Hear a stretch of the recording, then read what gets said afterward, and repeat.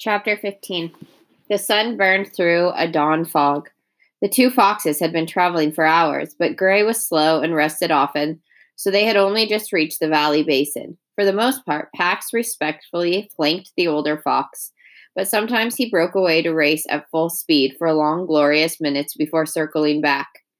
He had never run before, not really. He'd sprinted around the borders of his pen or across the yard, but this running was a different thing. Neat oval paws heeled now, skimming the ground only for traction as he galloped faster and faster over great sweeps of grass. Yesterday's meal had cleared his senses and fueled his muscles, but now the eggs were gone from his belly and the smells of the warming valley brought on a powerful hunger. Where the humans were, there would be food. How far? 2 days' travel. Gray described a place of old stone walls where the earth smelled faintly of tar and hemp, bordered by a river. We will reach it by dusk. The human settlements are another day's travel beyond that. Pax did not remember human settlements. He did not remember a river.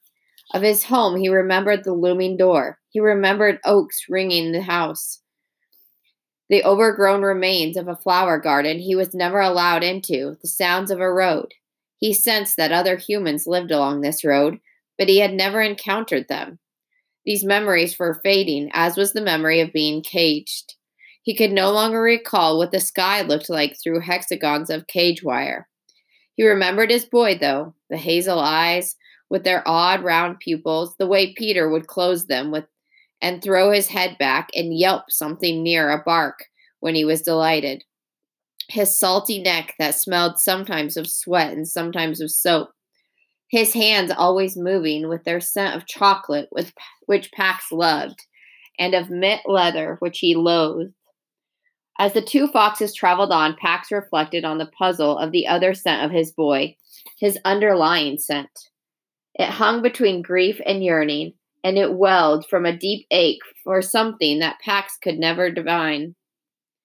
Sometimes in the boy's nest room, the grief-yearning scent was so strong that it overpowered everything else, and yet his boy made no move to acquire whatever it was he wanted so badly. Whenever Pax caught that scent, he would hurry from wherever he was to find Peter flung across his bed, clutching the objects he kept hidden in the bottom drawer of his bureau, his face set in hard ridges. Pax would nose Peter's shirt sleeve or claw up the curtains, then pretend to lose his footing and fall to the floor. Anything to get his boy to play. But when the grief-yearning scent was strongest, none of his tricks would work. On those days, Peter would shoo Pax outside and shut the door. Remembering this, Pax felt the urge to run again, but not for the joy of it. This war that is coming, are you sure it will harm all in its path? Even the youth? Everything. It will destroy everything. Pax nosed Gray, respectful but urgent. They must hurry, the older fox studied the younger one for a moment, then began to trot. They crossed the marshy seam of the valley and climbed the rocky cliffs, shoulder to shoulder this time. At the top of the rise, the two foxes stopped. Gray was panting hard. Ahead, the pines towered up, promising long, cool pools of shade. But the markings here were strong. The challenger hunted this territory, and the threat in his scent was unmistakable. And almost immediately, the ground beat with the light staccato of paws tearing toward them. Pax and Gray had barely braced themselves when the tawny fox burst from the underbrush, lips curled in a snarl, tail lashing. Pax shrank back, but Gray advanced calmly, his body lowered enough to declare non-aggression. We are only passing through. The challenger ignored the peaceful greeting and sprang, hitting the old fox hard in the flank and pinning him down, then sank his teeth into Gray's thin neck. At Gray's pained scream, Pax's guard hairs lifted and his heartbeat quickened. His muscles thrummed with a fury he'd known only once. In the early days with his humans, the father had raised a hand to the boy, and Pax had shot across the room without thought. A small kit, teeth tearing fiercely through the man's pant leg. Now, as it had then, his back arched and a low growl rumbled deep in his throat. The challenger spun around in surprise, and Pax charged him headlong. They rolled teeth clipping at tender ears, hind claws digging for purchase in soft belly fur. The yellow fox was more skilled, but Pax's fighting was fueled by an instinct to protect. When his teeth found the other's throat, the challenger scrambled to his feet and backed off, whimpering. Pax leaped in front of Gray, shielded him as if he'd shield his boy that long ago time, lifted his chest and growled a warning. The challenger slunk away. Pax shook off the blood from a dozen superficial scratches and then cleaned Gray's wound. The puncture was deep. He urged Gray to go back. No, I will travel. The two padded steadily for an hour through light woods, Pax restraining himself to keep pace with the ailing Gray, relieved at least that they kept moving. But when a murder of crows landed in the bare arms of a pecan tree, Gray doubled back and sat down at its base, ears pricked up intently at the commotion. Pax waited, not patiently. After a moment, the old fox barked for him. The war is moving closer. How do you know this? The crows. Listen. Pax cocked his head. More shrieking birds swept in, descending into the lower branches, then flapping up again to higher perches in a cyclone of distress. They're upset. The crows hulked their shoulders, spiked their feathers, jerked and dipped their shrieking beaks. Their discord set Pax's nerves on edge. There is disorder. He attended more carefully. What he sensed alarmed him. He tried to describe it. Air choked with death, fire and smoke, blood in a river, the river running red with it, the earth drowning in blood. Chaos. Everything is broken. The fibers of the trees, the clouds, even the air is broken. Yes, war. Where? Pax attuned himself once more. West. Still distant, but nearing. And now a small group of war sick has come from the south to meet it. From the south. Pax paced while Gray struggled to his feet. He offered again to travel alone, and again Gray refused to turn back home. Again they set out, and again their pace was slower than Pax wanted. They stopped only for meals of grubs and berries, and whenever they did, Pax searched the air for any trace of his boy's scent, for the faintest sound of his voice. None. None. He lifted his muzzle and bayed a single aching note. It had been so long since he'd seen his boy. Before this, they'd never been apart for more than half a day. Often Peter would leave in the morning and Pax would pace his pen in increasing distress until the afternoon, when Peter would come home, smelling of other young humans and of strange breath of the large yellow bus that delivered him. With the afternoon, Pax could reassure himself his boy was all right, examining him for any sign of injury before he could relax into play. It was afternoon now. He bayed again, and this time Gray lifted his voice in an echo of loss. But when Pax trotted back to the path to resume the journey, Gray faltered. Pax could see that he needed rest. He led the wounded fox to a mossy circle of shade beneath a pine. Gray laid his cheek on his paws, and before Pax had even finished leaning his wound again, he was asleep. As Pax kept watch, he thought of doing favorite things with his boy when he found him. Tumbling together outside, playing hunting games, exploring the grassed yard and the bit of woods behind it. He remembered the ways his boy would reward him, the full smiles of greeting, the thorough neck scratchings, Peter's fingers digging in just hard enough. He recalled the piece of lying at his boy's feet in front of the fire. These thoughts calmed Pax, and he dozed with the memory of Peter's knuckles kneading the loose skin between his shoulder blades, so real that his fur ruffled under it, until a shifting breeze brought a scent that called him to instant alert. Meat. Roasted meat. The kind his humans sometimes cooked over a fire in the yard. His boys would feed him bites of his meat, dripping with fat.